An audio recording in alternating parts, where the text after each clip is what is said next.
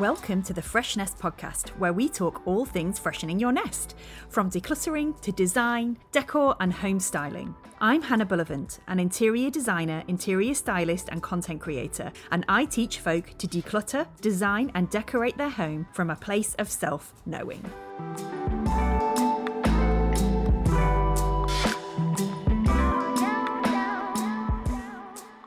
It really feels like real summer is here. As I sit here recording, the school summer holidays stretch out before me in a few days. Emails are increasingly met with out-of-office auto replies, and the roads and commuting routes are noticeably quiet. So this episode is about summer at home. We're going to be talking about sustainable summer decor and holidaying at home. Summer is such a lovely time to refresh and brighten up your home. So here are some summer styling ideas that will help you to create a light, airy and inviting atmosphere.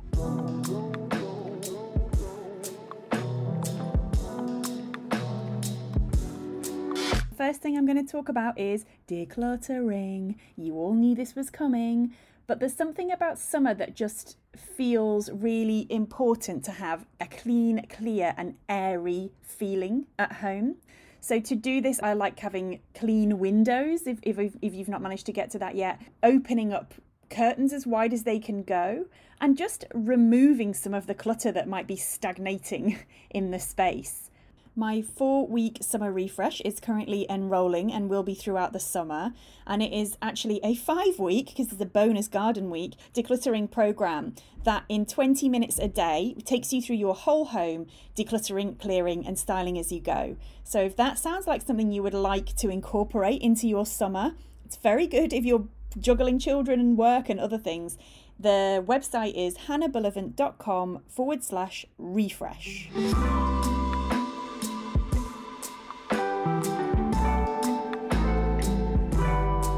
A note about sustainable decor.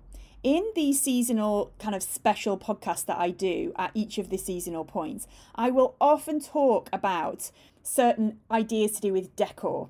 But I don't want to promote the idea of buying new things each season. Definitely not. All of the ideas I share here are around trying to use what you already have. I rarely buy new things for my home, in fact. But I do have boxes that I swap things in and out of, and I will pick things up as I see them for various different sort of seasonal celebrations in my home. So the first tip is lighter colours and textures.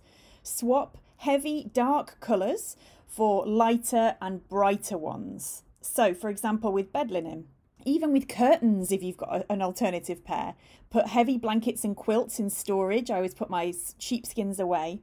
My ideal situation for curtains is to have thin, breezy, romantic curtains in the summer with a hidden blackout blind. I'm not a monster. I actually need a cave to sleep in, but it means that I can have my windows open and have curtains romantically billowing in the breeze, which is very important. And then in the winter, my ideal situation is I would swap out those breezy curtains for an interlined set that will keep the cold out and help the room just feel just much cozier. It feels like acoustically cozier as well as warmer, like literally warmer.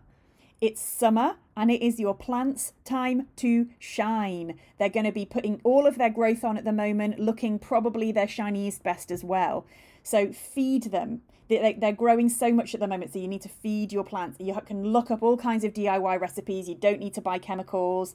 But yeah, feed your plants, water them more regularly, dust them, repot them, take them down to the shower and give them a thorough wash. Maybe let them sit outside for a little bit and just let them really shine wherever you put them. Instead of having flowers on my kitchen table, I've actually got a potted plant there at the moment just because it looks so lush and it's grown so well.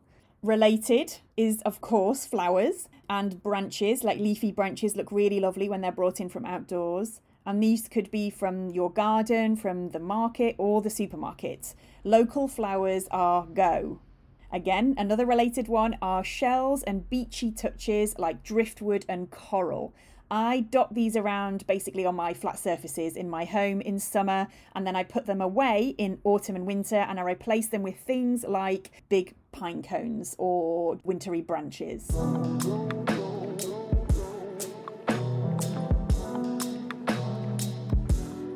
the summer bed. As you all probably know by now, I am obsessed and adore my bed, and I'm very exacting about how I dress it. Definite Princess in the Pea vibes. I like using natural materials as much as possible. So my summer bed comprises of a really great mattress. Sadly, mine has to have a waterproof cover because kids, soon the waterproof cover will be no more. And then I like having linen sheets. To be honest, year round, I really like linen sheets year round. Although toweling sheets are quite nice in winter. Anyway, I like using a double duvet cover without a duvet in it as a sheet in the summer. This means that I can still have all of my nice colours and patterns on my bed without the weight of the duvet.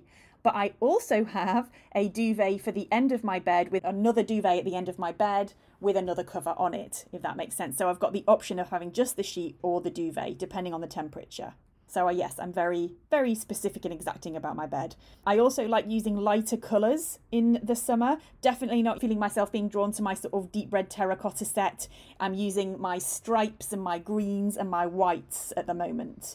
Often keeping the same set going by washing it first thing in the morning, and then it's dry by the time the evening comes around. And that is my absolute favourite summer dose of self-care right there, to have sheets that have just been dried on the line on the bed.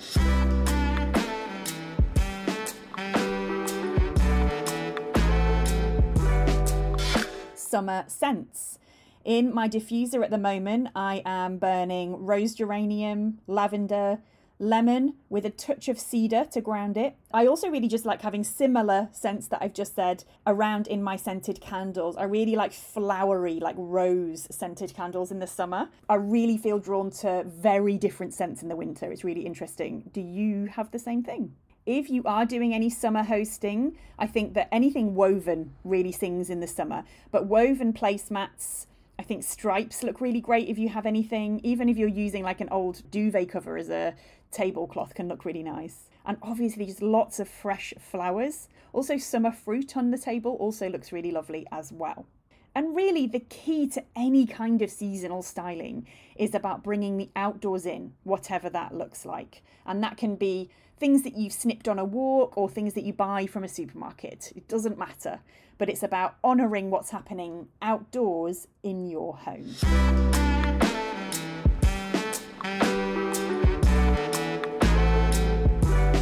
When I was planning this episode, I was thinking about how to really make the most of your home in the summer. And it made me think about holidaying at home. So I wanted to do a section about holidaying at home for this podcast as well. Now, I'm not talking about a staycation where you might, for example, visit a nearby town or village. I'm talking about literally holidaying inside your house. With some planning, it is possible to create a gorgeous, relaxing holiday at home and save loads of money and carbon in the process. This is actually one of my specialities. We've got kids, we don't get paid holiday, we have an unpredictable schedule. So we try to take a few kind of extra days of holiday throughout the year to create for ourselves 3 or 4 day holidays at home for our family. And it works really, really well for us. Because we already know our local area, there's less pressure to explore. So we tend to just stay home, reading, sleeping, listening to music. It feels more restorative than an adventurous holiday, although obviously there is a place for both. The key to it being a success is all in the planning. So here are some tips. To get ready for a holiday at home, you need to firmly switch off from work. Treat it like an actual holiday. Put an out of office on and get into that holiday mindset. Cancel appointments and consider switching off from social media, especially if that is also part of your job.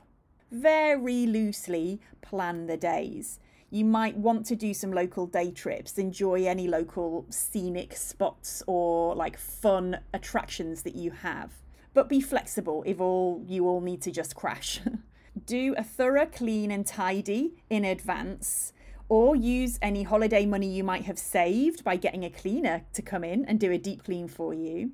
Try and discard and donate things as you go. Bing, bing, bing. Hannah talks about decluttering again. Also, do things like put fresh bedding on, put some drops of your favourite essential oils on the pillows, clear the bedside tables. Treat yourself to some flowers and put them around your home, including in the bathroom and on your bedside table. And you'll kind of think like a hotel. So this is what you're going for. So you like a nice, like fresh bedding, a clear bedside table, some flowers. Plan your favorite food. But one of the best things about having a holiday is the food. So either make some food in advance and stock it in the freezer, or plan some of your favorite takeaways. Also get your whole family involved in this. So what are their favorite meals? Do things that you would maybe say no to usually because you don't have the time, or it's maybe got a bit of a fancier ingredient. So something that my kids still absolutely love is when we do a chocolate fondue. That's like one of their absolute favorite things, where you melt the chocolate and then everyone dips in fruit and marshmallows and things like that. But another option might be like Mexican with all of the trimmings, or if you're a meat eater, something like crab. So it's those kind of slightly more involved special meals, whatever that might be for you in your family. If you are feeling fancy and you've got the budget, you could also hire a chef to come to your home. If you're feeling extra fancy, if it's, for example, for an anniversary and you would like to just really mark it with something special. Line up some great books and films. Keep an eye on new releases and consider saving anything you think that everyone will really enjoy until your holiday at home. Borrow some really great board games or buy some new board games, and make sure that everyone's got some books that they're looking forward to reading as well. And then during your holiday at home, strictly avoid work. Can be really hard, especially if you're freelance, especially if work does sometimes merge into the evenings and weekends like it does for me, but just be as boundaried as possible. Take a relaxed attitude to pretty much everything, to sleep, to food, to routine, clothes and chores, and that's kids and adults alike. Take this time to nourish your body. Have extra sleep, have long baths, take time to do your nails and moisturize your whole body, do a face mask, stretch. Again, if you're feeling fancy, if you've got the budget, you could book a massage therapist to come to your home. Make use of outside space if you have it. Camp outside, eat outside, have picnics, make dens. Eating outdoors always feels a bit exciting, especially for kids. And even if that is literally carrying a bowl of pesto pasta around, sitting down on the grass. I'm not talking about a super fancy picnic or anything. Don't be tempted to do house jobs and DIY. Man, Dave and I have really made this mistake before. We did an extra long weekend to relax and holiday at home. And we're like, oh, maybe we can do some projects in that time, thinking that might be relaxing. It wasn't. It didn't go well. So don't be tempted to do DIY or house jobs. Just relax. Actually, just relax. If you do go out, consider taking public transport just for a bit of a change and to add to that sense of adventure. So take the train or sit at the front of the bus. Approach your town or village or city like a tourist. Look up TripAdvisor reviews and see if you've even seen your local tourist, historical or beauty spots. You might be surprised. There's probably a lot more stuff on your doorstep than you realise. Music. Simple, but we all take turns playing our favourite music during holidays at home, and that is a really, really lovely thing to do. Often it ends up all dancing around in the kitchen. Lay the table with napkins, candles, use the fancy crockery and glasses, and basically treat yourselves like you would treat visitors to your home.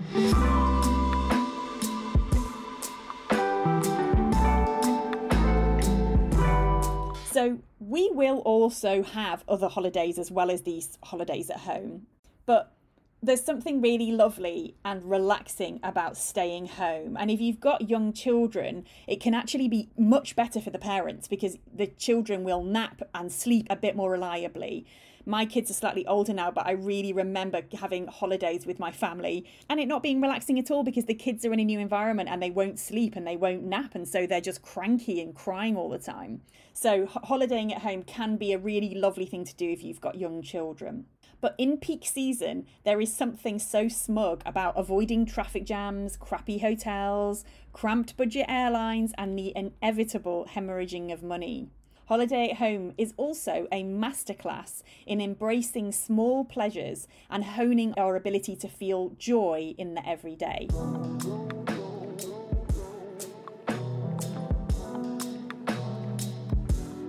So So that brings our summer episode to a close. I hope you feel inspired to make some small tweaks and changes to your home to really embrace and enjoy summer. And I hope I've sold you on the joys of holidaying at home. If so, let me know. You can leave a review. I'd be so grateful for that. Or you can send me a DM on Instagram. I am at Han Bullivant. If you would like to do some decluttering this summer, you can join me for my summer refresh, and the URL for that is hannahbullivant.com/refresh. And I will be back in your ear holes in another couple of weeks' time. Thank you for listening as always.